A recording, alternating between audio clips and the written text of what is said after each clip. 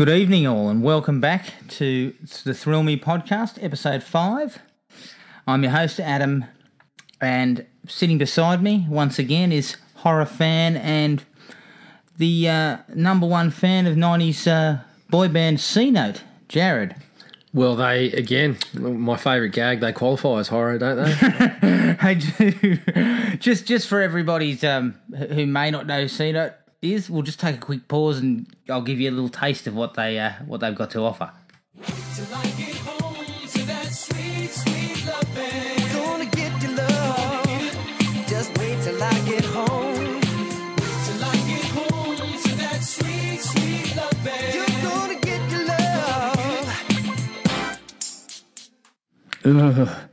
After assaulting our ears with that rubbish, we better move forward quickly to what we've been watching. Jared, have you actually been able to move past the RoboCop TV series yet? Look, I've put it on the back burner. I'm up to about episode 5 or 6. I just put it aside just to knock over a few movies this week. And I saw The Purge and The Purge Anarchy. Thoughts? They're kind of silly. Like the idea that this one night of crime kind of eradicates the rest of crime for the rest of the year is a little bit silly, but it's a great setup for a film. Just basically just that idea of one night where anything goes is a really cool setup for a film. The first one didn't kind of do it justice, I don't think. And this, in some of the reviews I read on it, it just pointed out it's basically just a home invasion film. There were portions of it that worked, like I felt the lead fella at the front door that was talking to him was really creepy. He was an Aussie bloke too, I believe. I believe he was in Home and Away. He was also creepy in that. Cut his teeth there.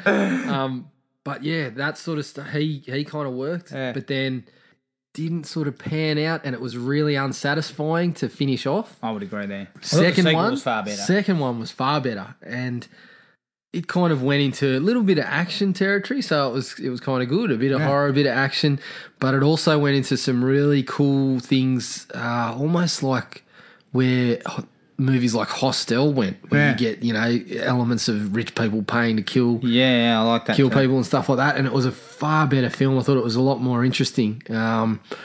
Again, no classic, but if you're going to check out one of those movies, check out the second one, and I think you'll be pretty happy with it. And I don't really think you probably don't even need to see them in sequence. No, essentially the same. You could see the second one and stand alone from the first one. Yeah, because they tell you the same elements of what the Purge is in the sequel. Bar one minor crossover of a character, there's nothing. There's nothing else. And that kind of, even in the second one, just plays like a cool nod to the people that did see the first one. So I recommend checking both of them out, but the first one's probably a little bit disappointing. Second one really good. Yeah. I went back to one of our favourites and the inspiration for the name of the podcast, Night of the Creeps. That's a gem. Yeah, look, elements of it have aged pretty poorly, but overall it's still a whole lot of fun. And Tom Atkins never aged. Yeah, and if you grew up in this, if you grew up in that sort of period. And know the kind of stereotypes of the football nerds and the fraternity guys and stuff like that. It's a whole lot of fun. It's a cool movie, and it's no surprise that the director and writer has connections to Shane Black. There's the guy that did Iron Man 3. There's very much that type of style of writing, very much like Shane Black type of stuff. He's been involved in a lot of stuff that we love. Your last Boy Scouts and your Lethal Weapons and all that sort of stuff. Long Kiss Goodnight. And the last one I watched was Troll Hunter. Ooh. Yeah, it wasn't bad. Worth a look. It's a bit of fun. What's that, Norwegian or Polish? It escapes me at the moment. I couldn't European. tell you. Well, yeah. They were speaking some sort of language. I think it was European. But yeah, it's pretty cool. It's worth a look. It kind of takes the Blair Witch approach, I suppose. It's got found footage. Yeah, well, it's got the found footage, but it also introduces it with, this is these tapes were found and things like that. Right. Again, probably the ending was a little bit unsatisfying, but overall, I enjoyed the movie. Okay, pretty cool. I went into B territory for the films I watched. What, I didn't get deep enough for you? I went to Deep Rising, which I really enjoyed. I thought it was great fun. Piranha 3D. Love it. Yeah, I must admit, for some reason I thought it wouldn't be as good because on the big screen it was great fun with all the 3D stuff. You know, it was the classic 3D of shoving things into the lens and stuff. But it was gold. Yeah. I think it's ridiculously stupid and the storyline's inconsequential. No one cares. It's just an excuse to have all this happen. It's just balls to the wall. But what it does is it delivers what you were expecting, which is the gore, the nudity, all that stuff. Jerry O'Connell acting like an absolute fool. He was the best thing about it. Yeah, he was. And then he gets his Eli penis Roth snipped cameo. off. Yeah, Eli Roth pretty was good. standing around hosing women down. And then I also went and watched Dog Soldiers as well, which I think is actually highly underrated. Like, I think it's a really good movie. Even if you view it from a B movie perspective, it works. But it's actually a bit better than that. I really enjoyed it. I think Dog Soldiers is a real find. Unfortunately, I wasn't as big on Neil Marshall's later films, like The Descent. You know, Descent's got a really high rating. Everyone seems to like it, but I found it pretty average. I know we disagree on that because I watched The Descent first time and didn't really dig it, but the second time I absolutely loved it, and I think it's a really good movie. I reckon you might need to get. I may need to look back on that one. Perhaps see it in a different light. All right, we'll take a quick break. And then we'll get into our main event, the 1982 slasher cheapie Madman. There's a legend in these mountains of a killer. Inhuman. Insane. If you so much as whisper his name, he will appear. And if he appears, he'll be the last thing you'll ever see.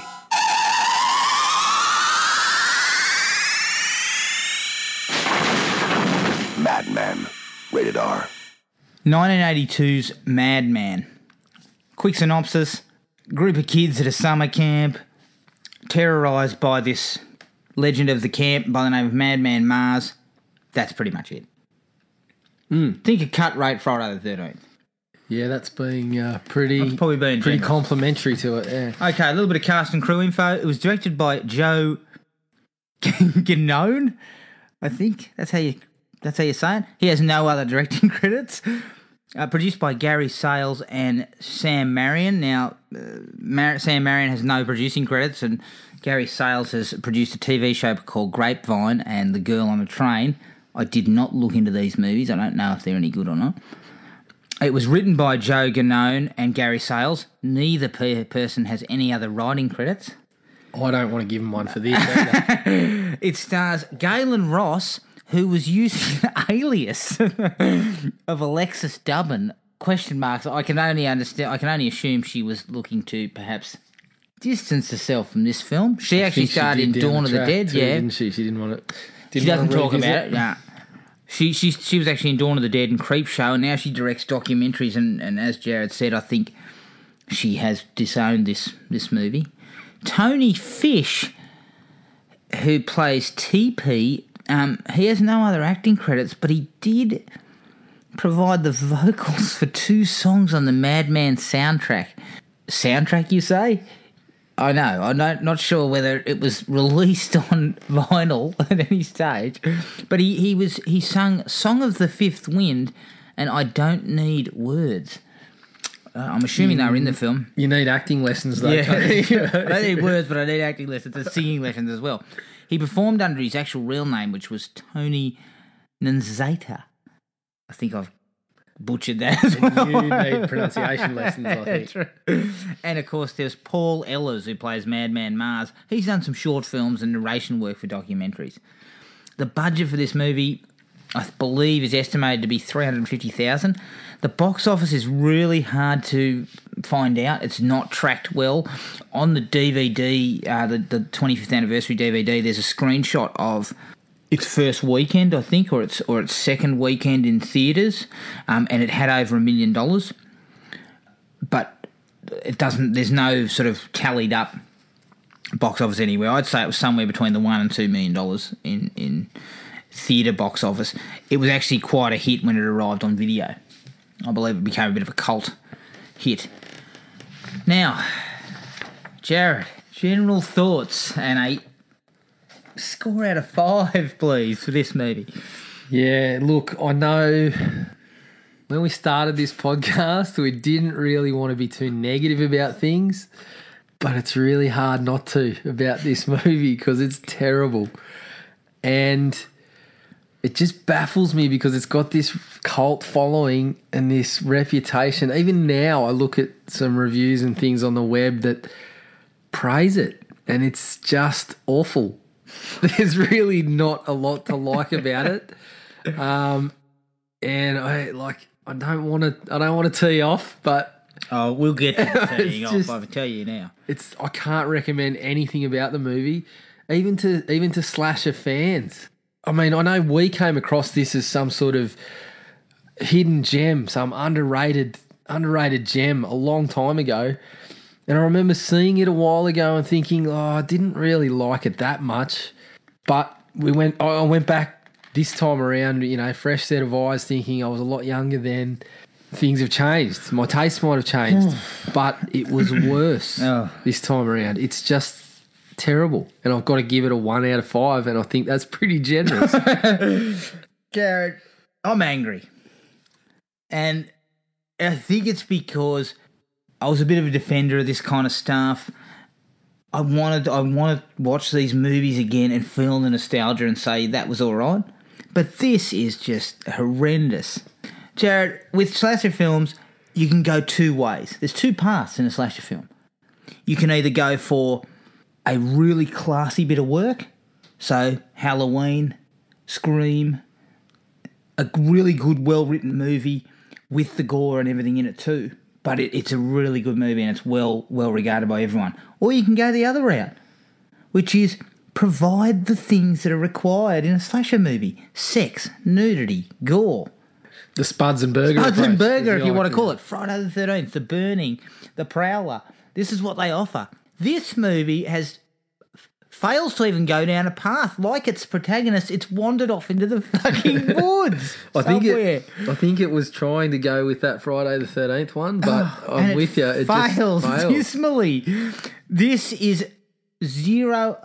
I'm giving this half a star out of 5.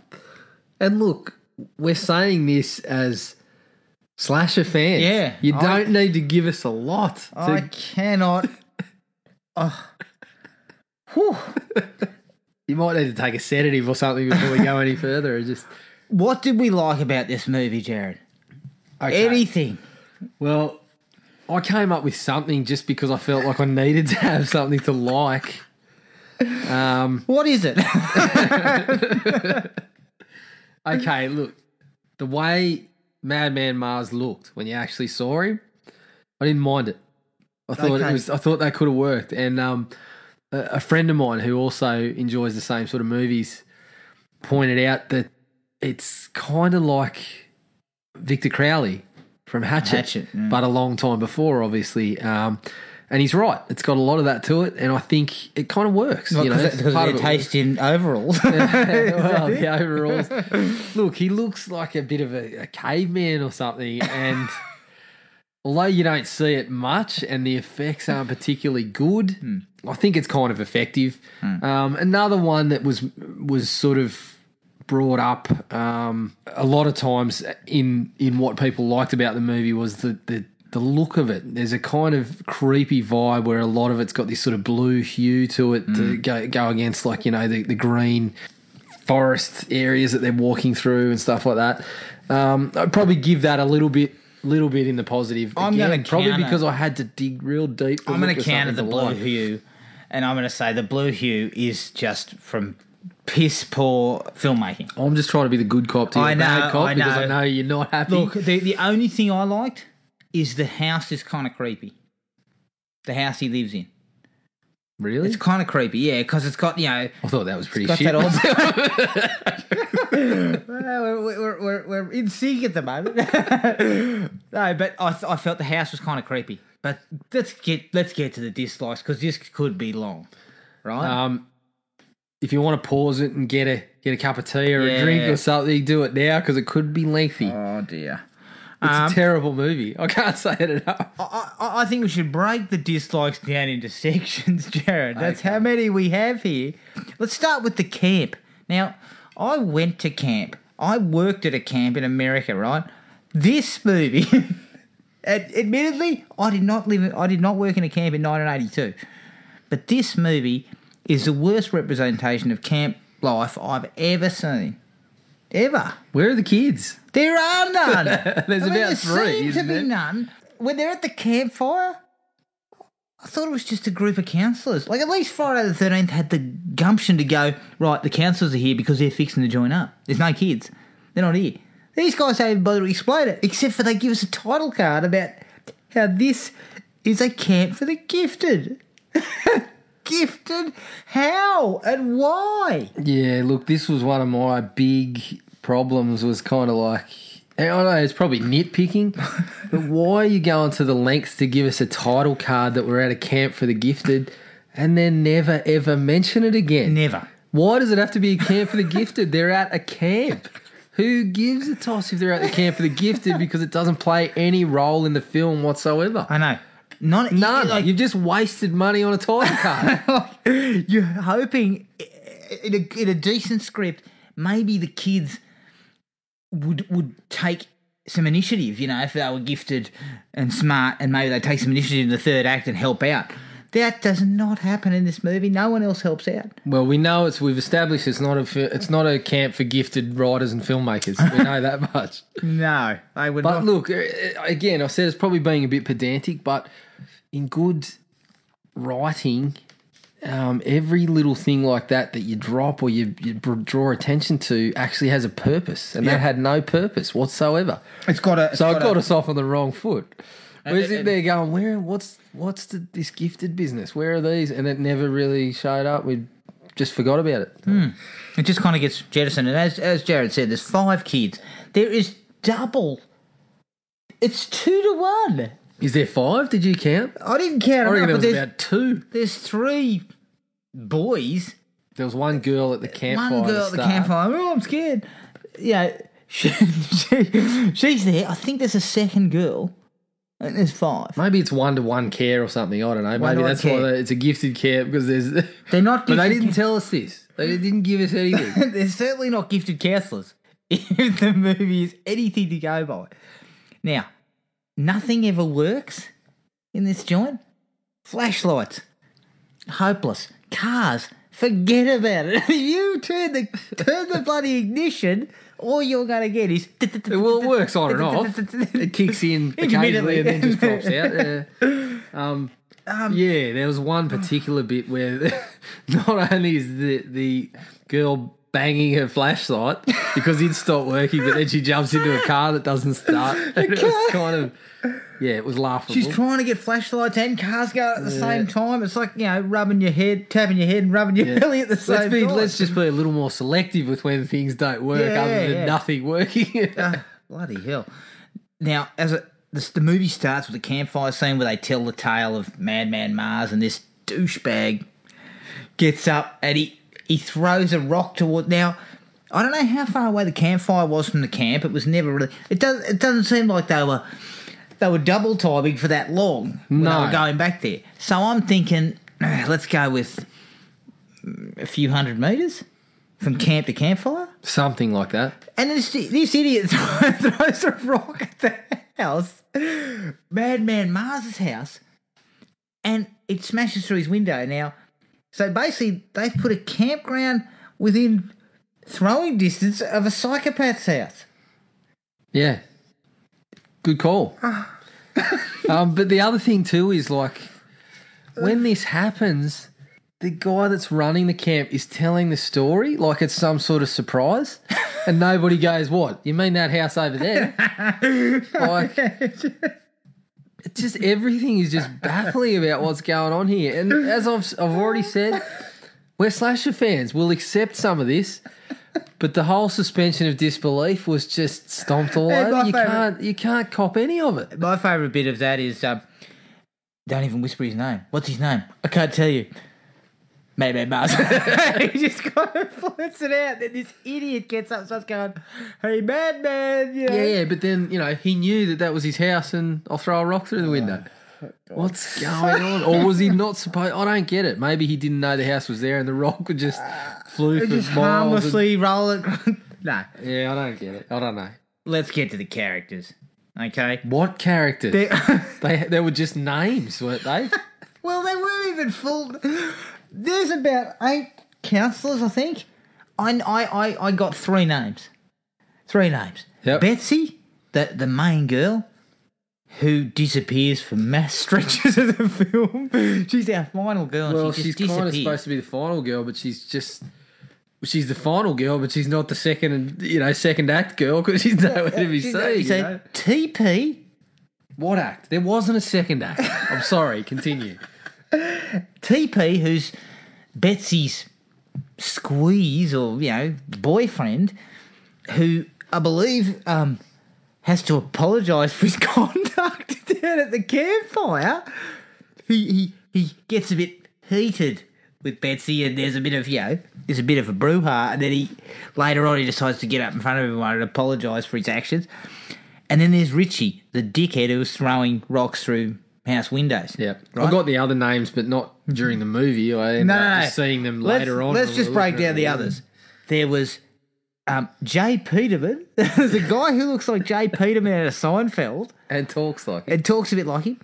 You got the camp owner who every time he speaks, he sounds like Rick Dees from the Top 40. He's like, well, I'm going to go and... try and win some money. Hey, he's just incredibly bad.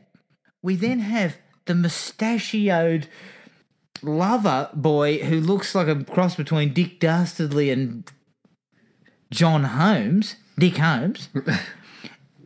We got the girl who brings the recorder to camp. Yeah. Instead of don't bring a guitar.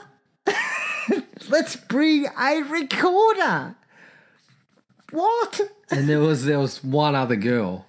That's Yeah. the cast, right, isn't there? Yeah, there was Can one. I just go back to the recorder for a second? The recorder shows up in one of the most inconsequential scenes I've ever seen in a movie. She's sitting in a dinghy playing a recorder purely so we can get a shot of her. Like, she scrambles up this riverbank, and there's nothing Remotely troublesome difficult about it. There's nothing difficult about it. All of a sudden, we get the synth, like making some sort of drama out of getting up the riverbank, and here we go. Who'd have thought? Madman Mars's hand shows up in shot, and then it's over. What was going on with that one? And then she just turns around and, of course, Madman Mars, after basically coming out directly behind her, she gets to the top of the riverbank, which only took about 2 seconds, turns around and looks down. What, Madman's done a commando roll or Well, something? he's Rolled gone. out Of course, we expect frame. that. I'm okay with that. That's a classic. He's Jay, rolled out of frame. That's a classic Jay Voorhees. It is, move. it's true. I mean, Voorhees but- would have been behind her. Yeah, but the whole scene, this is what this movie is all about. The whole scene was attempting to create some sort of tension or drama, and there was nothing there. She's playing a frigging recorder and can't get up a riverbank for no reason. There was no reason for her to be there. Anyway, let's get back to the characters. Just to put people in the picture too, whenever Madman sort of part of him appears, like a hand or a foot or something, it's followed with this ridiculous growling. Yeah, it's like he can't stay quiet until he needs to stay quiet. And then we don't hear his lunking footsteps, and we don't hear him go. Then he's Any of that. basically he's sidling up to people when they haven't even got a clue he's there. You know, Yeah. oh god. Back But to the yeah, characters. back to the huh? characters. So we've got Dick Holmes, we've got Jay Peterman, we've got Recorder Girl, we've got the dumbest girl in history. We'll get to that later, but she really doesn't cover herself in glory. And then we've got this chef. I think he's the chef. Yeah, well, He's the chef. I don't think we're ever told that, are we? Or who cares? He's a fodder. drug. He's fodder. And we know he's fodder from the get-go, but jeez, even for fodder he's treated badly. He receives no more than maybe a minute and a half on screen, does not say a word. As an actor, you usually you get your script and you think most actors would get a script and go flick through it, looking for them. This bloke would be like... He got a post-it. Yeah, they just said, look, we'll just give you a page later on. Yeah. And this is one of my problems. I understand we as horror fans don't necessarily need a lot of this great storytelling or any of that sort of stuff. I need something. But at least give me a reason why he's there. Give me something. Give me one scene where he does something. So at least I can get a taste of him and I know what he's about. It can be a 2-minute scene and then you can kill him. But this movie seems to think that we have to have a kill here. This movie seems like it's been deliberately put together to the template, but with absolutely no character development, no necessity for any of that. They just feel, well, we've got to have a kill here, and here. Not even a mildly legitimate reason why someone is by themselves in the woods. Like, it's just stupid. Oh, look, douchebag Richie, the one who throws the rock and starts yelling names, this cock starts the whole thing with his antics, then wanders aimlessly around the forest for the entire movie. Doing nothing, saying nothing. And look, here again, here's one of my problems. We've established that the house is within throwing distance of the campfire, which was, within jogging distance of the actual lodgings. Yes. But this peanut is walking around all night and he doesn't know where he is. Nobody knows where he is. Like, it seems like it's within about 100 metres of each other. I mean, you could stumble through the bushes and just... Oh, hey, Richie, how you going? Jeez. And suddenly you'd be in the camp. Yeah, you can't possibly tell me they were K's away, because they weren't. Now... Yeah, exactly. Richie, to me, looking back on this movie, if you wanted to rejig it, Richie's your first kill. Yeah, well, he should be. He goes to the house, he starts looking around. In any movie that had any idea, that's what he would do. He starts looking around, everyone else is gone. Madman, this is the first time we see Madman. Boom, because he's the first one to see Madman. And that's why he wanders off, because he sees Madman. It makes no sense why he's wandering around the forest all day. No. All night. Nothing. It's useless stuff. Now, the dialogue, though. Just calm down, take a breath. I know, I'm trying to... You do it. Serenity now. The dialogue. It's either rambling crap about nothing in an attempt to sort of give us some character development, hence the TP incident down at the campfire that he has to apologise for later. It's meant to sort of give us some kind of character development that they had a summer fling, and it's just crap. Again, none of the dialogue leads anywhere. It's just inconsequential chatter between two people that happen to be together in this inconsequential scene before we get someone else killed. And that's what the problem. That's why the movie sucks so badly. And if they're not just having inconsequential conversations, they're walking through the bushes going, Richie, TP. Oh, well, there's one particular Jay Peterman, one where where are the you? girl walks out because it's got a really bad habit, this movie, of, oh, Richie's gone, I'll go and find him. Oh, okay. Oh, geez, TP's been looking for Richie for a while. I'll go and find him. I'll come with you. Yeah. No. It gets to the come with laughable me. point of where one of the girls walks out and goes, Richie, TP, and then one other name of someone that's like, she's literally yelling out 3 names of people that have just wandered off to find other people. That's 4 characters. The hot tub. Your favourite scene, I believe.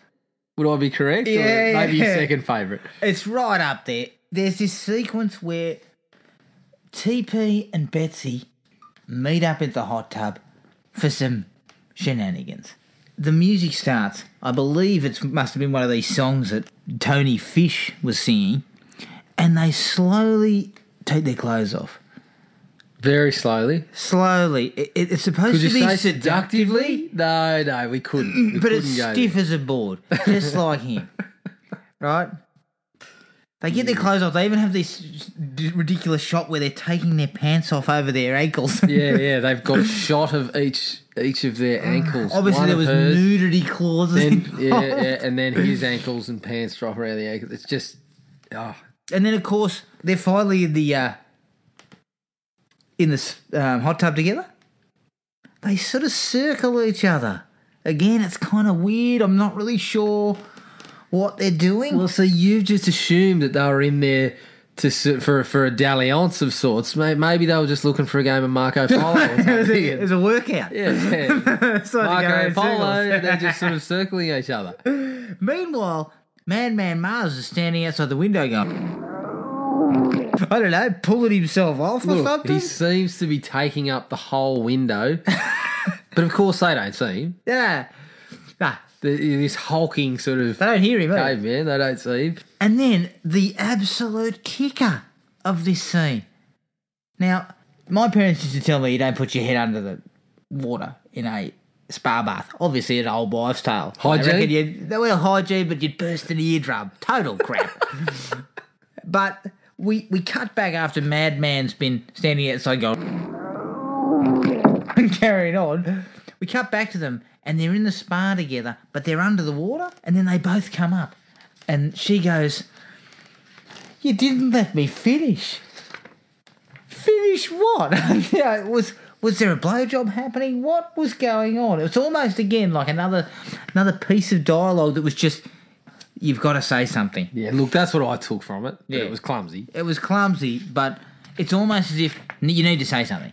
That scene is just one of the most embarrassing things I think I've ever seen. Honestly. It's pretty ordinary. It's pretty bad. The second thing you expect from your slasher film, gore and interesting deaths. And effects. True? And effects. You need... Preferably the effects are pretty good. This is something that put Friday the 13th over the top. Yeah. From, separated it from... And let's be honest, the gore can be substandard, or not substandard, but it can be below us. No one's expecting Savini type effects. Yeah, look, I'm not necessarily a gore hound, Yeah. but I like creative ways of knocking the characters off and A use of a number of weapons. I appreciate someone like a Tom Savini who can make that sort of thing, as we've described it previously, like a bit of a magic trick. You know, how did they make it look like that? But the effects in this movie, Again, it's substandard. very substandard. Like, very substandard. I mean, I actually remember them a lot, thinking they were a lot better than that. But they're terrible. The beheadings are just, they're a non-event. The blood looks like tomato soup. Yeah, it's really sort of, it's a different type of red. It's a really bright red. The beheadings, someone gets beheaded and they fall back and you just see the old jutting blood coming out, but the stump just looks, it's just, there's no real change-ups in the deaths either. It's all just axe work or... There was the one, the hanging one, which it was a bit different, something different. And but there was other than obviously that, the bonnet. Yeah, other than that, it's just your pretty sort of standard fare. The beheading by the car bonnet is the one kind of interesting one. It's different. It's not what you would have expected. Well, you did kind of expect it because she was standing She under was a car. standing out there, jiggling around in the thing.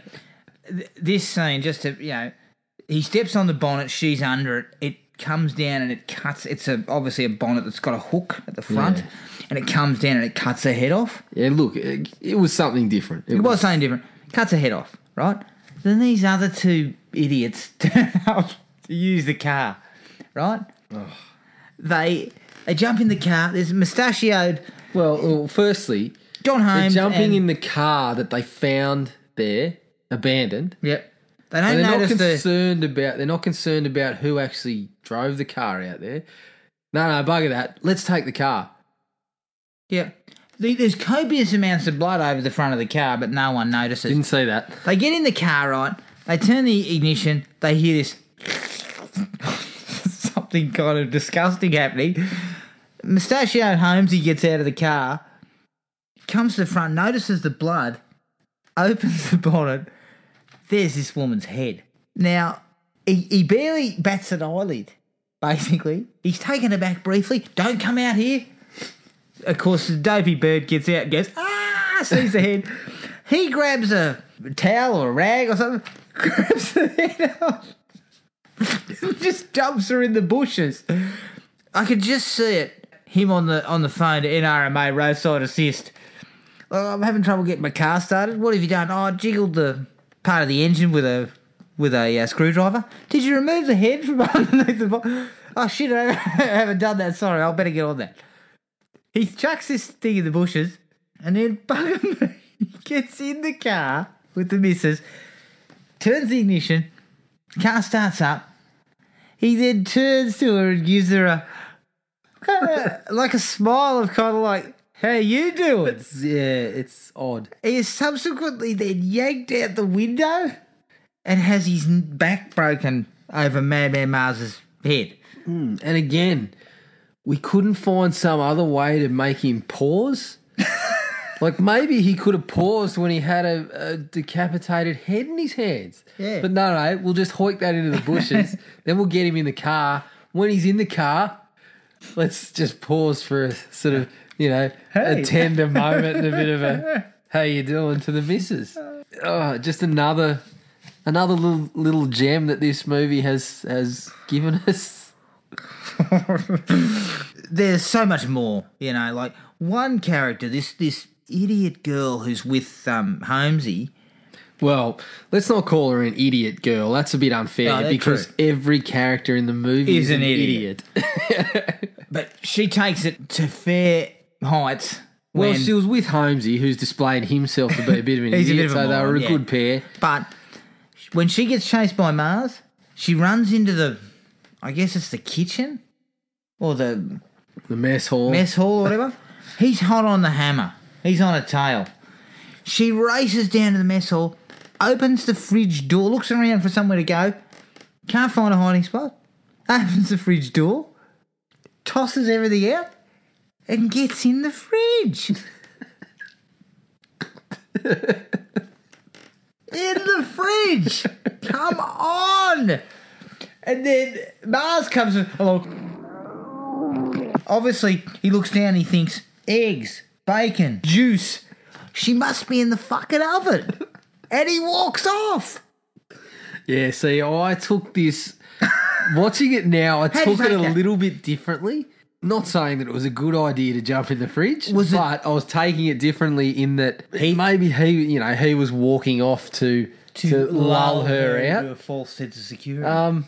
Couldn't he have just grabbed the fridge handle and opened the door? Well, yeah, that's what I'm thinking. He seems to be like a super strong guy. He could have torn the whole fridge just door off. Open the fridge. Chucked it over in the corner. And get the job done if that's what you're trying to do. But, he wanders off and then we're left with another minute to suffer through the idiocy and... Oh, my God. The fridge, for God's sake. Why the fridge? How about you look... I'm sure there was a back door. Sure. Maybe I'll just keep running. No. I'll jump in the fridge. Maybe there mustn't have been a back door. Mustn't have even been a window. I don't know. Must have been walled up, the whole place. We are 2 minutes into this movie, right? And they're telling the story of Madman Mars and the like. And then they start showing us snippets of the movie that are going to happen in the future while he's telling the story. And it's like, why? Yeah. It's almost like the start of, I believe it's Friday the 13th final chapter, where it re-shows the campfire scene from part 2, and it shows you all these, while he's telling the story, it shows you all these little snippets of the first 3 films. It's like that for a movie that has no preceding films. Yeah. So it's showing us future events. I couldn't bring myself to go back and watch it after the movie was finished because I didn't want to dedicate another minute to it To find out. but so I honestly don't know, looking back, whether they showed all the people that died They don't show their deaths, but they do show. But this is what I mean. Did they show all the people that died, or did they show any of the survivors? Not trying to spoil anything. No, I don't think they spoiled anything. But No. showed. What I'm saying, I'm not trying to spoil anything. I'm saying, did they show a mix, or did they show just the people that died or anything like that? I don't really know, and I don't care to go and look back. But again, it was a little bit of a weird choice. They were just showing faces. Yeah.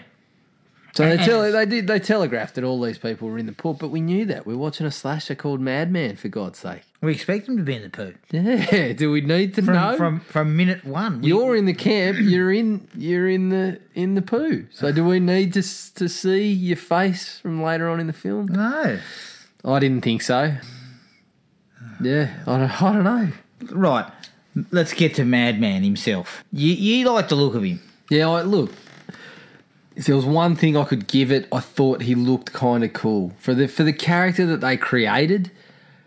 And let's face it, Madman is the best fleshed out character in the whole bit of work. Yeah, because he's actually got a backstory. We actually know a little bit about him. And kids, and then got hung. He got 2 By a minutes. vigilante. He got 2 minutes. I love the fact that they say they took the law into their own hands and they hung him. The guy murdered his family. The coppers were probably thinking, stuff it. They can just hang the guy. He'll be fine. We'll take a bit of vigilante justice on this dude. Yeah. I think, he got 2 minutes dedicated to his backstory, which is more than anyone else gets. And they never bothered to advance any characters throughout the movie. So, yeah, he is the best fleshed out character in the movie. One thing I forgot to say about... I thought he looked all right. Yeah. One thing I forgot to say about some other things prior to talking about Madman is that they're trying to build tension with these sequences where down the stretch people are walking along with, the main girl's walking along with a shotgun and Madman might just pop out of the bushes at any time. I believe a corpse of one of her friends pops out of the bushes and gets her head blown off.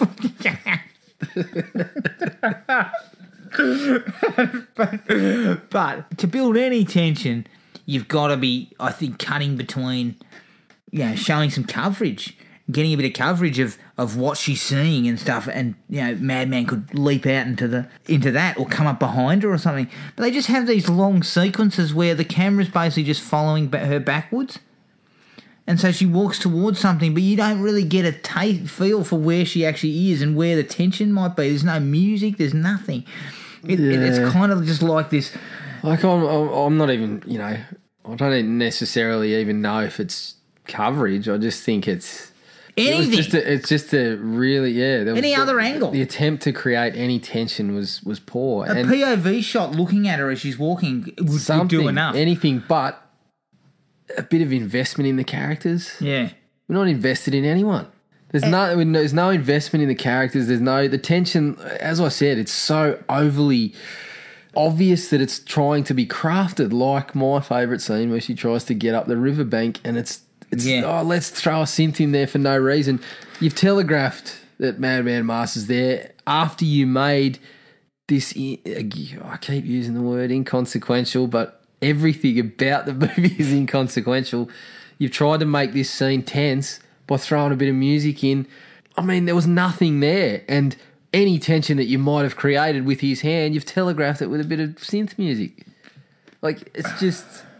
ham-fisted all the way. It's almost like just because this movie was made for $350,000 does not mean they couldn't have done numerous takes of her perhaps walking towards the car or whatever.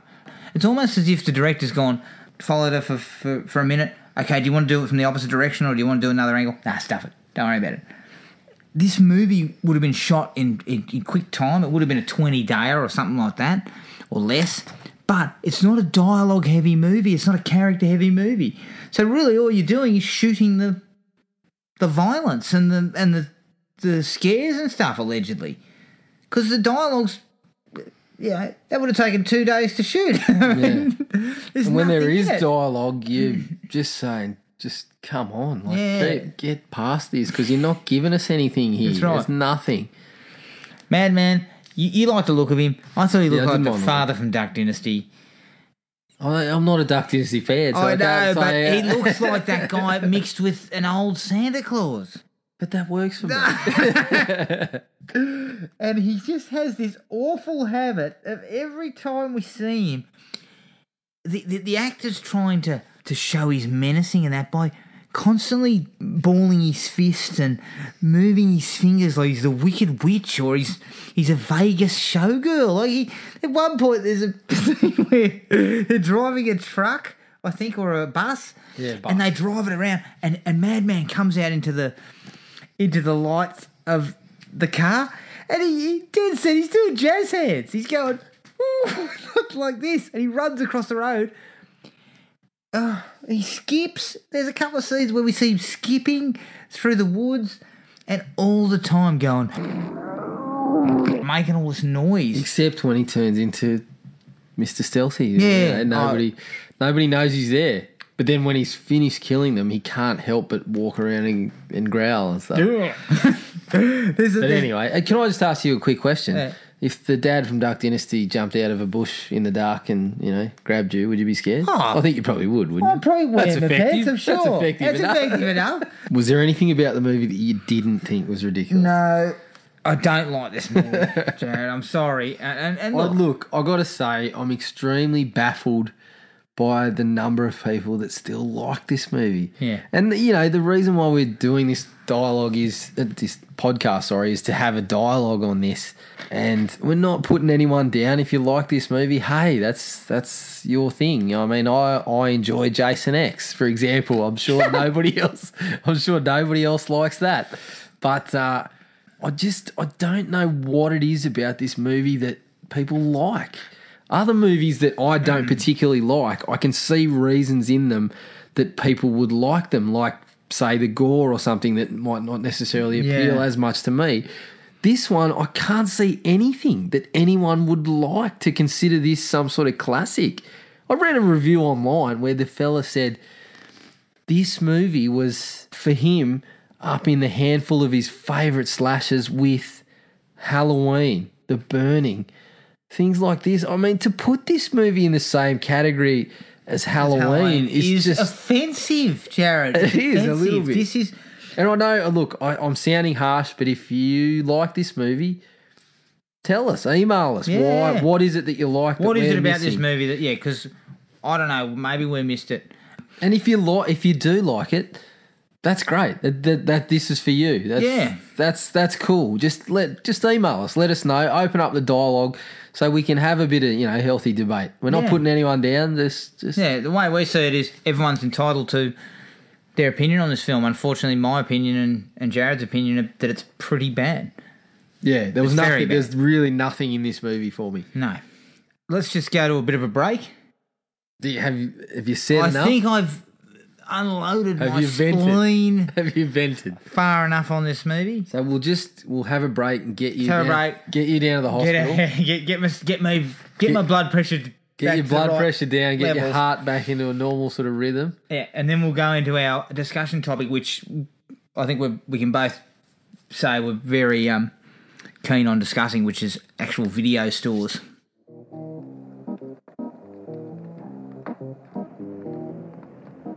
Great fire, Bill.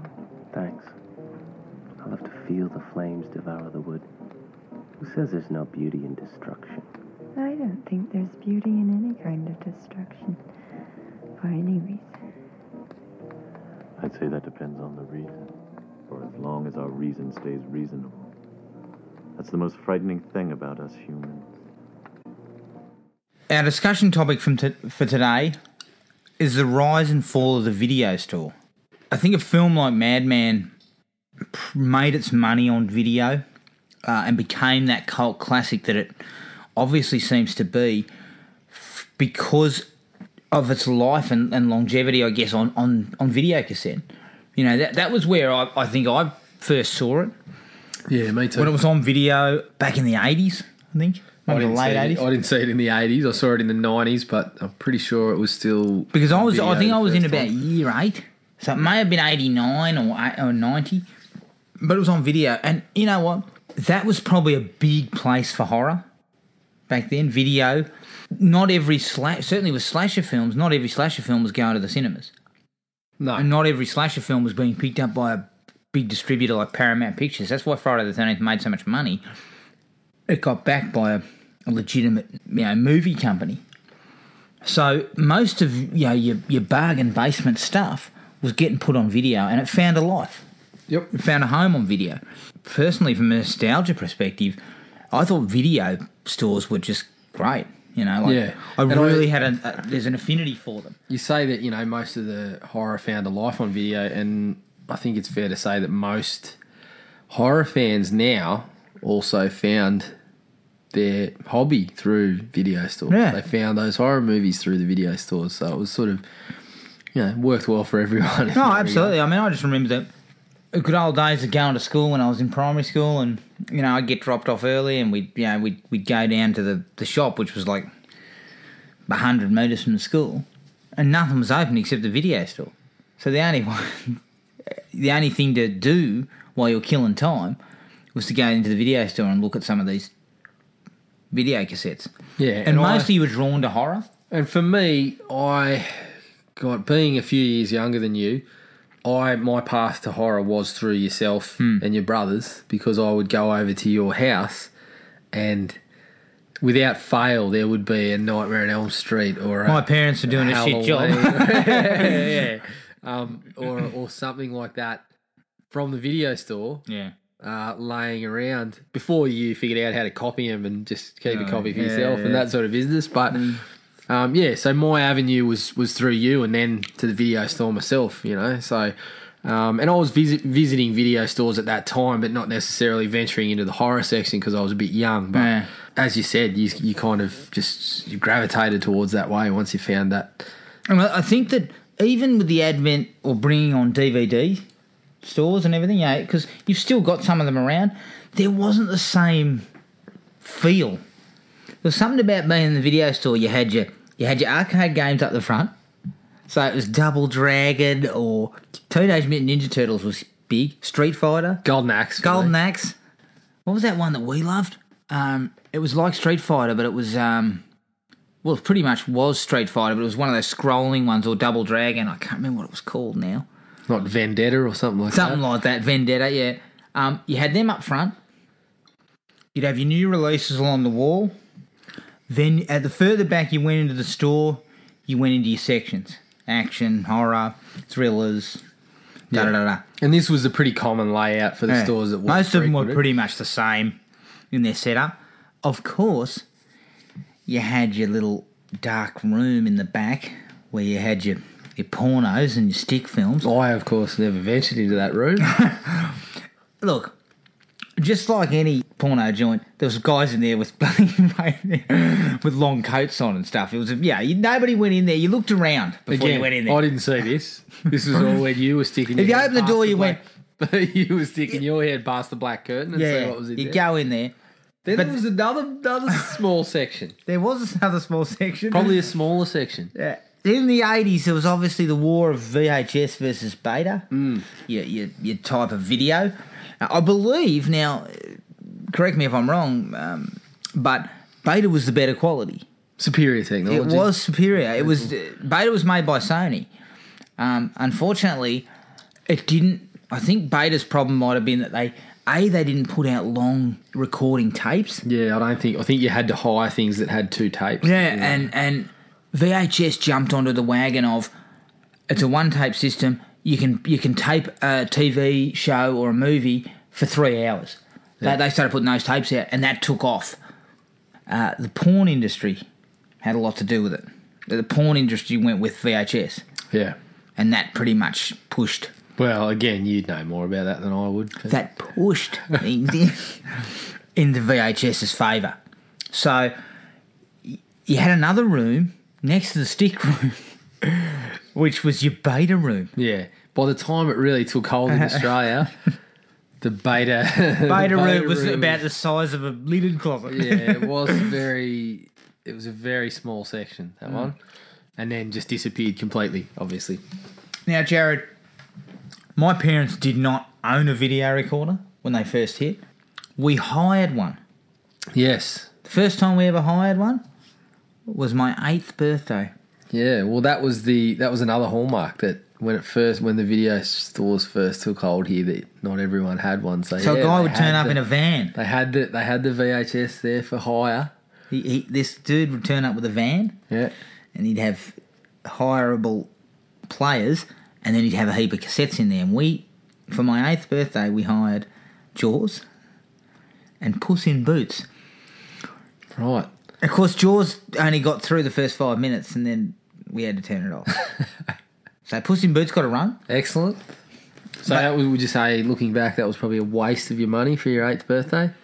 Possibly. I believe we watched Jaws later. We'll shun one of the great movies of all time, and we'll watch Puss in Boots.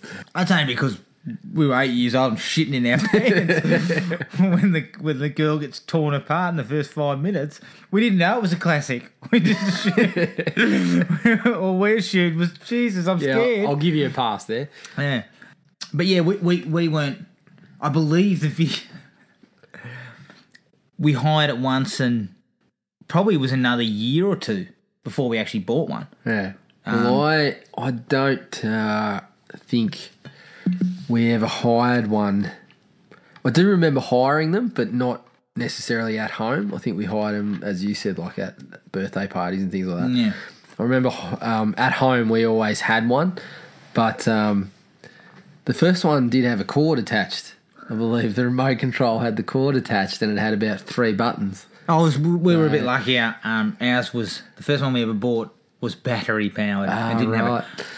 What I liked about, the other thing about videos was, certainly the video recorder we bought, videos were because video was tape could get caught. You know, it's not like putting a CD in where the CD it's got like a little laser thing on it and it's playing that. It actually had to run the tape. You had to run the tape through the head, and the problem was the heads, they'd get dirty and all this kind of, you had those tapes, you'd squeeze the water in it, or squeeze the little liquid in and clean the heads. Total bullshit. They weren't working at all. But we had one that was whenever it got a little bit, you know, the picture got fuzzy or whatever, Dad used to come over and go bang on top of it. He'd just hit it, and it'd be up and running again. Right? So it had taken Real a bit technical work. Technical work, yeah. I mean, he didn't exactly hire a technician to look into it. He just smashed it over the top. And the problem was it had got sort of bent at the top. So being a young man at the time of video cassette, at school there was pornography going around. And I got my hands on this. I know the name of this porno. It was called Every Woman Has a Fantasy. Everybody had watched this thing. So it turns out, are you sure, or are you just you? Everybody had watched it. It was doing the rounds at school, right? So I get it. I whack her in there one day and watch her mum and dad out there. After perusing this, probably would have been the first porno I ever saw, I go to eject it. It comes out 3/4 of the way out, but because of the bent lid, it's stuck.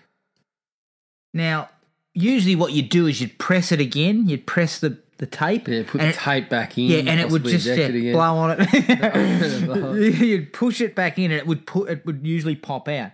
Of course, this didn't pop out. So I'm going, right, okay, keep your cool. Keep your cool. You got time. I get a screwdriver, and I think, okay, I'll just take the lid off, and I'll just manually pull it out. And I'm halfway. I've got the lid off. I'm trying to remove this thing because it turned out the actual tape was caught as well. I'm trying to remove this thing. What do I hear outside? The slamming of doors in the driveway. Fuck! I am pulling. Seriously, it was. Sorry, like you didn't really clarify what you were pulling. No, I was pulling the video. I wasn't pulling myself. I'm pulling this video out, and I can hear them walking up the. It was like defusing a bomb.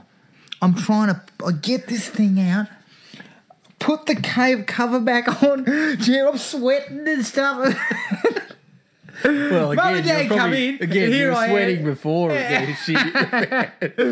Mum and Dad come in, and here I am in a pool of my own sweat in front of the video player. And I'll never forget it. I hadn't had the time to put the screws back in. So a day later, of course, I hid the porno inside a cover that said RoboCop. Because I thought, Mum and Dad won't look at that. Next day, Dad goes to me, where are the screws for the video recorder? Why is the case loose? And I just went, I don't know. I probably blamed it on me brother. Well, you got two brothers, so you probably so it was one of them. eventually I just sort of said, I don't know. But, Well, I can imagine if your mum had have come in and you hadn't got the tape removed, you probably wouldn't be here doing the podcast today.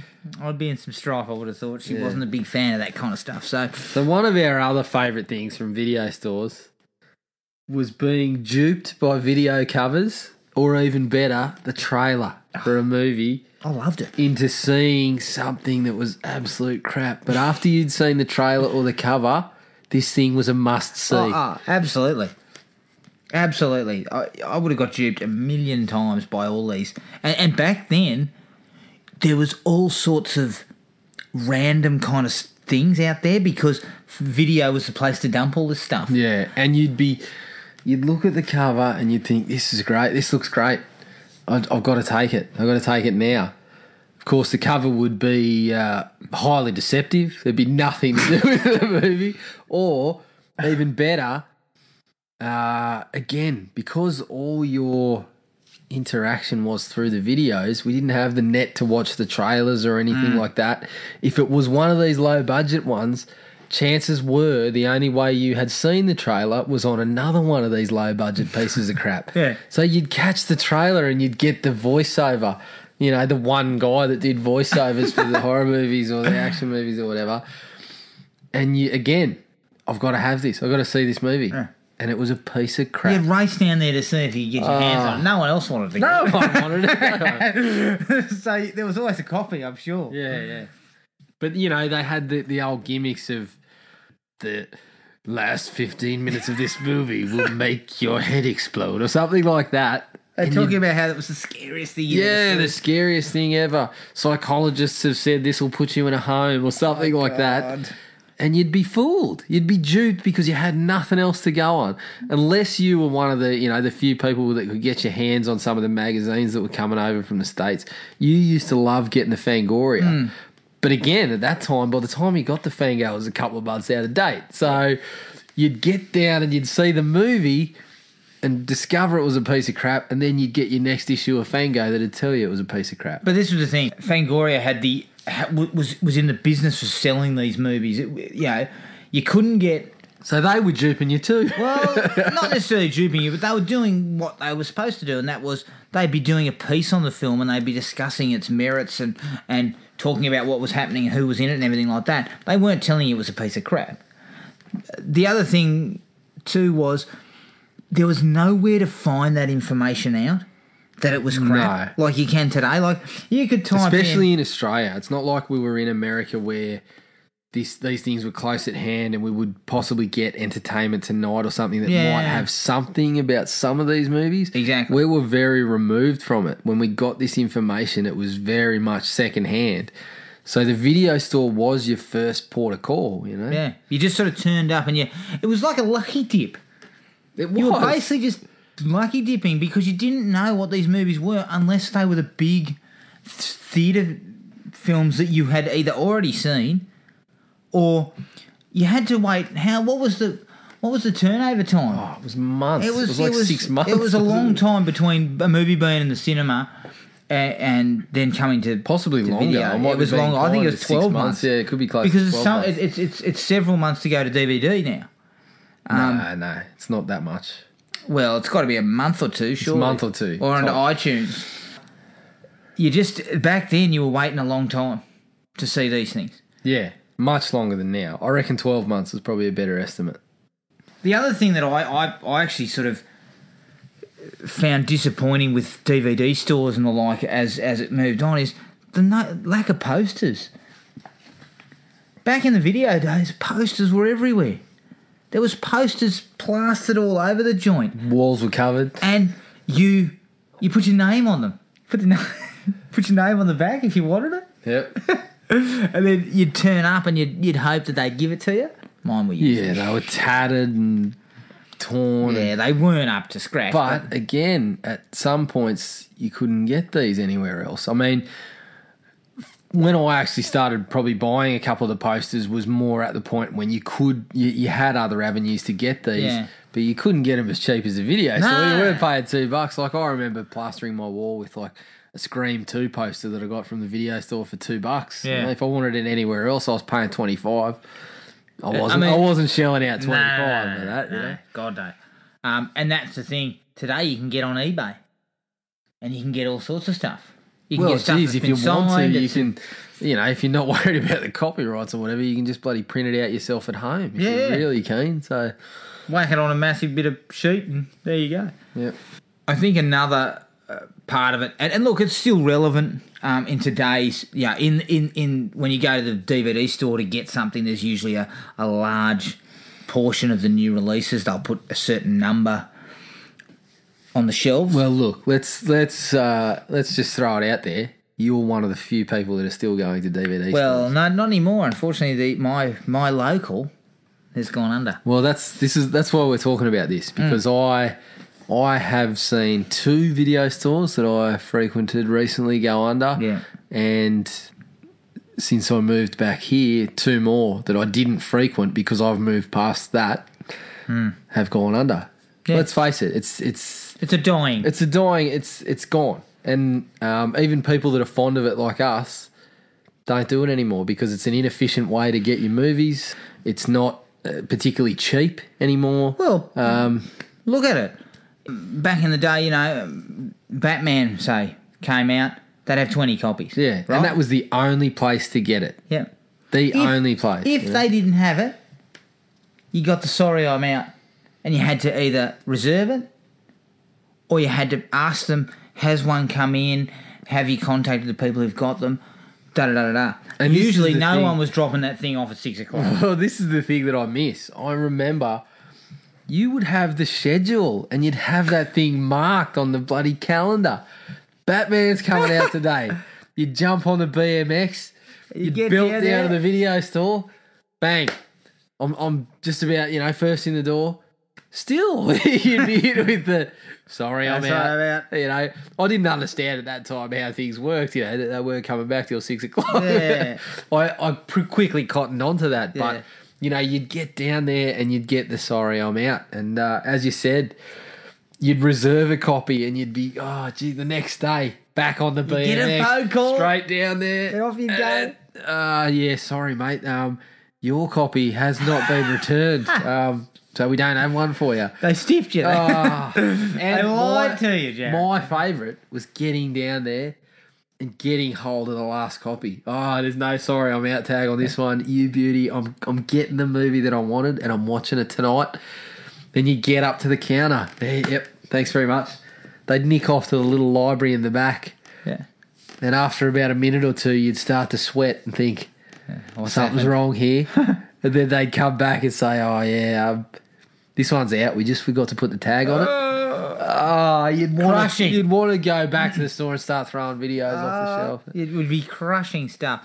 But yeah, it's completely different. The whole instant gratification that we get now just didn't exist. You had to wait your turn for this thing, How dare they? Yeah, you didn't just on a whim say, geez, I wouldn't mind watching this and nip onto iTunes and just get it. And I you guess that's the positive from the current way of doing it. Well, that's why you these do things not are- have to wait for these things. It doesn't matter if 10 people, 15 people are downloading it at the same time. And this is why video stores have gone under. Although we're being very nostalgic about it, it's just not the best way to do it anymore. No. When you've got a good internet connection, you can just get these things so many other ways. And like outside of doing it illegally, the Netflix model is the way to do it now. Yeah. You're paying less. You're queuing up You don't all have these to- things that you're interested in. You don't have to get anywhere. You just do it all from home. Yeah. You don't even need, your TV necessarily. You just nip onto your iPad or something and watch it on Netflix, So this is why these stores have gone under. It's not the best way to do it anymore. Nah. And back then it was all there was. You weren't in a position to get it any other way. It was You didn't have choice. and you could buy it, but the prices I think of buying them were far more than they are now. Yeah, way more. Like if you're buying a DVD today, you're probably paying 15. Yep. if you like. Probably less. Have a hell Well, of a if you lot of waited out, any of these movies you could probably get for 10 or 15 bucks. Yeah, that's right. You get them on a Blu-ray, sale you and know. Blu-ray. Back then you were paying 30, 35, More. probably 50. Some of them you'd go, the hard to find ones, you were paying like $40 at that time. So $40, 20 plus years ago compared to $15 today. Yeah. It's a big and even in the video stores, to get these videos, and you'd see it occasionally, you'd get a case and they'd accidentally have left the label on. They were paying $120 up front. Yeah. That's how they yeah. were making that. They had to hire that shit out. Even when you could, even when you could buy them fairly cheaply, I think they were bound by some Contract sort or of something? some things that meant they had to pay more for their copies because they were in the business of hiring them out. Which I don't understand the ins and outs. So- but I remember seeing the bloke that ran my video store in Kmart purchasing 5 copies of the Butterfly Effect or something like that. And thinking, you sneaky bastard, you're ripping us off. You're selling us a story here, but you're making out like a bandit on this stuff. He was He was dodging. an absolute asshole. I stopped going to that store very quickly after a run-in with him over something that was not my fault. But anyway, we'll move on. And I'm glad you're out of business, you prick. We'll continue. Look, $120 for one tape was $5 to hire, I think, wasn't it? Overnight. At those times, You have to hire probably that thing even out. less. When those about $4, some of them, and they went up to about. I remember at their peak, it was $7 $6 to $7 a night. So probably around that time, $4 to $5. You have to be hiring that thing out 20 odd times before you're getting your money. But what about For your Batman? profit. You got 20 copies of Batman times $120 a copy, but you're making your money out of that, which shows you what If it's getting high, and it was. Well, Batman, using that as an example because that's probably a really good example of something that was prime time in that era. Yeah. It was probably the biggest thing going at that time. That was getting hired out. That was out constantly. So you're saying, $120, $5 a hire. It takes a while, but they were making their money off that. Yeah. It was working. That was working for them. So that was getting hired a lot of times. And then, of Exactly. course, they'd palm off the copies. Once it died down a little bit, they'd palm off the copies for a few bucks here and there. Yeah, they'd sell them off. So that, I guess for the big ticket movies, they were making their money back. Yeah. Without doubt, and they're making profit. Another thing that made videotape hiring an interesting endeavour was the fact that each videotape had a little black, was like a little bit of Tab. plastic, a tab Yep. on the side. Now, you didn't break that off. No. No, sorry, it was broken off. It was broken off, so you couldn't tape over it. If it was broken off, you couldn't Couldn't tape tape over it. Yeah. But being the technological whizzes we were, we would get some masking tape. Bit of sticky tape to fix that. Put it over the top. Well, some people would stuff a cigarette butt. Yeah. stuff a They cigarette just butt in there, that'd do cover all the sorts job. of weird things and cover it up so they could tape over it. So occasionally you'd hire some shit and then turns out there was absolutely nothing like what you'd Did hire. you ever cop this? Did you ever cop I something that you hired believe that was we taped copped. I can't remember what it was. I don't think it was fully taped over. It was half of it was taped over, and I think it was the second half. So Yeah. we got all the way halfway through this movie, and suddenly over? And then you were hit with a disappointment. it's like, what's going on here? A friend of mine at work hit me with the tale of when he had searched high and low to find a particular movie. I think it was H.G. What's his name? H.G. Lewis. 200 Maniacs. Oh yeah, HG. Yeah. He was looking for 200 Maniacs for a long time. That's right? 200. I think it's 200 Maniacs, I 100 keep getting confused because the remake was. There's a lot of 2000. Maniacs. The remake was 2000 Maniacs. I'm pretty sure the original was 200. It escapes me at the moment, but yeah, he was looking for it for a long time, and he said finally him and his mate found it, and they've raced home, watched it, chucked it in. And similar story, they've got a little bit of the movie, and then some peanut before them has taped over it with a game of rugby league. He even remembered that it was a Canterbury game. He was still the memory still sort of haunted him that much. It was frustrating, and see, I copped it once. I can't remember exactly what it was, but I remember you couldn't copping it go once. back and kick up a stick. Well, you could. You You'd get another hire. You get another high, but you didn't. But you weren't getting that movie again because some they idiot had had one taped copy over of it. it half Yeah, the time. exactly. And they were saying, look, we're not going to pay to get this movie again. Like actually in the sections that we were hanging out in, the horror section, the action sections, they didn't give a rat's ring. They were just like, well, okay, that's a dud, that's gone. Yeah. They weren't rushing out to get another copy because most of those films were on the one copy. That they were one copy only. They didn't have any others, so it was a real kick in the teeth if you track something down. And you know what? Even more of a kick in the teeth if it was later in the movie, like you got. And you know what? I was a member of about 20 video stores at one stage.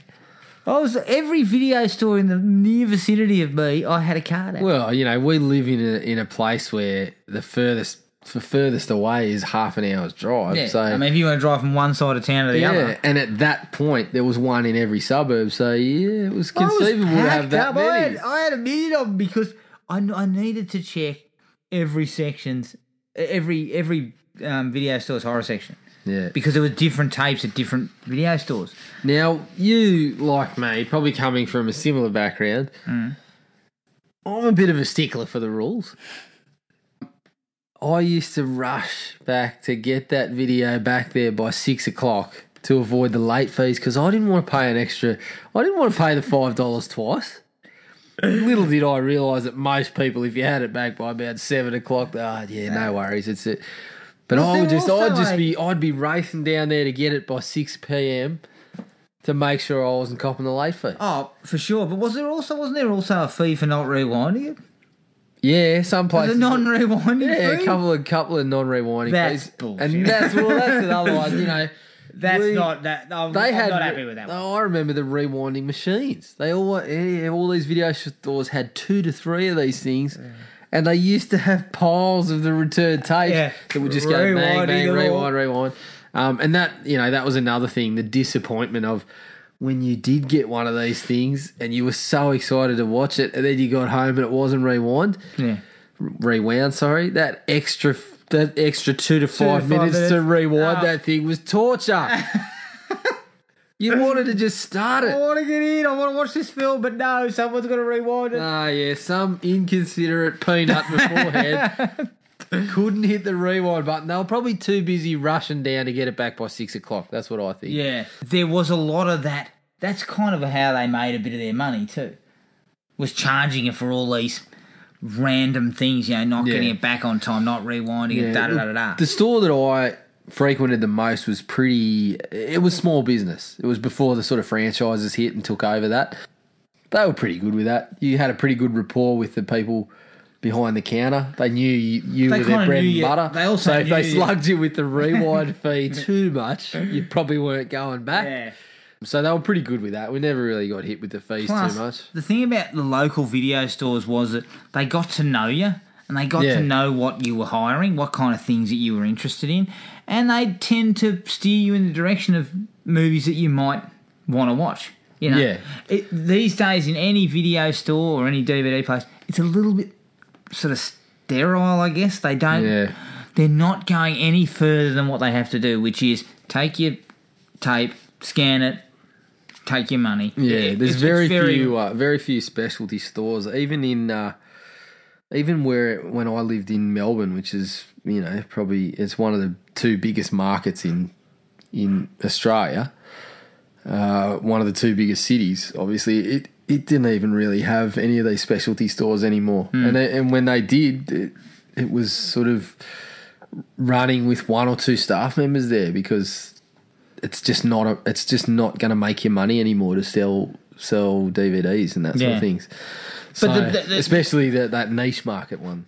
But the onset of DVD also, I think it took away one of the really sort of interesting parts of the video store, which was all the gimmicks. And they had gimmicks galore. I remember one, I think it was My Boyfriend's a Vampire or something it was called, and it had a coffin on the front, and it had like a case that had a plastic thing in it which was full of blood at the front. Yep.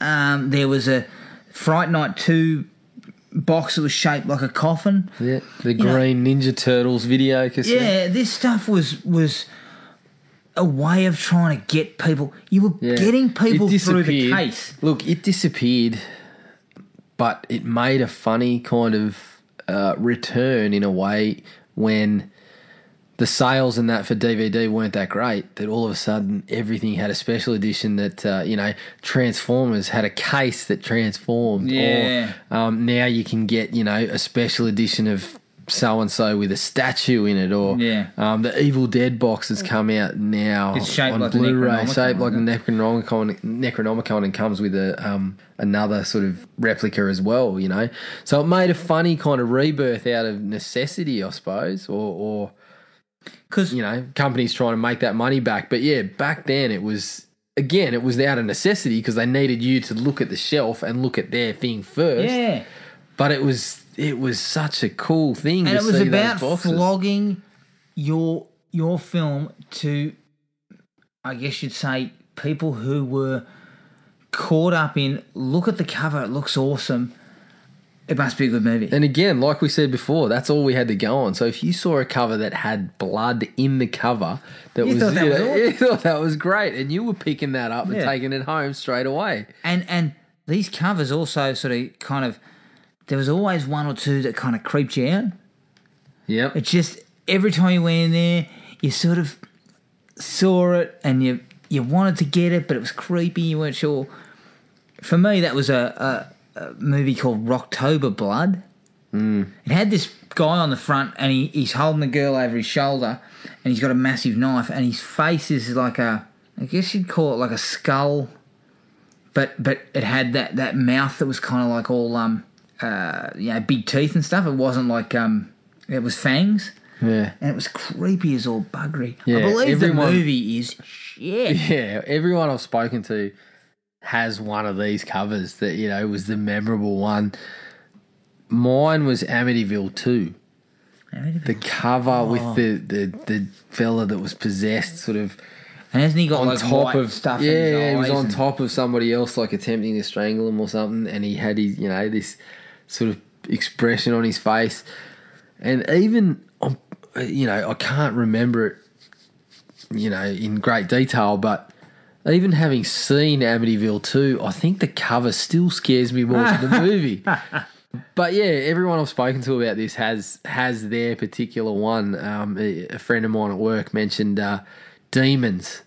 Used to scare the crap out of him. The one that just had the head on it with it was all the sort of horns, and it was covered in crap, and again fangs.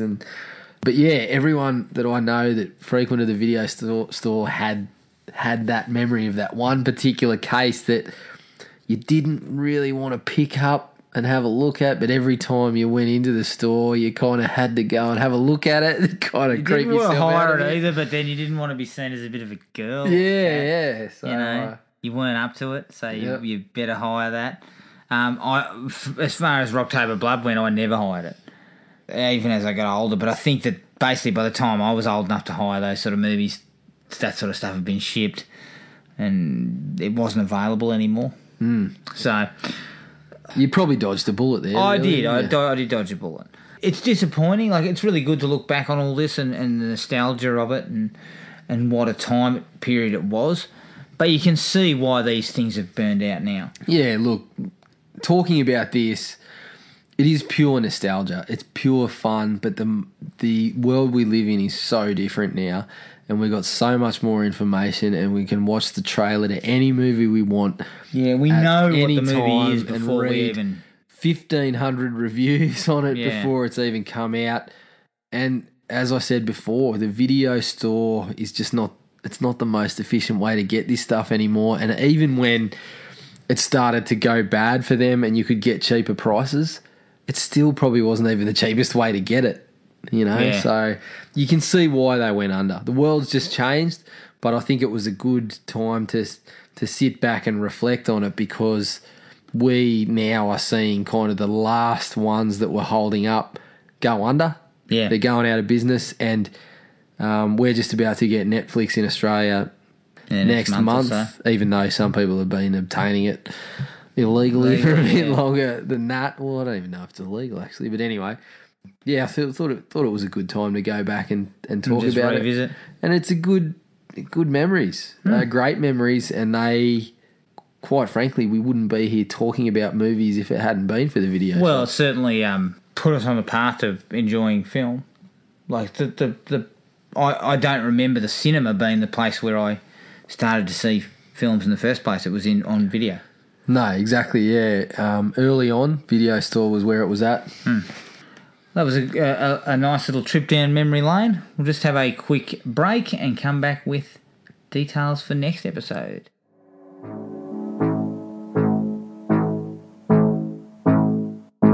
Lore of the campfire, telling of his horror, lost in the woods with the madman and the stars. Don't laugh at the tales, heed if you call him the legend lives. Beware the madman Mars. The legend lives. Beware the madman Mars. For episode 6, we'll be bringing along a guest to join us on the podcast, and they will pick the movie. So the movie for next episode is a surprise for not only the people listening, but also for the pair of us. Yep, and as we've said a couple of times, the idea behind the podcast is just to talk to other like-minded people about the movies that we want to watch, and this is kind of introducing that theme to the podcast itself. We're going to get a few of our friends along to talk about movies that they like, so this is going to kick it off, so looking forward to that. Yeah. Send us a defensive madman if you want. Please. We just want to talk to people that like these movies. So Absolutely. That's the end of the episode for us today. Thank you very much for listening. Find the podcast at Podomatic or on iTunes. Don't forget to rate and review. Like us on Facebook at Thrill Me Podcast Australia, or contact us at thrillme, all one word, all lowercase, at iinet.net.au.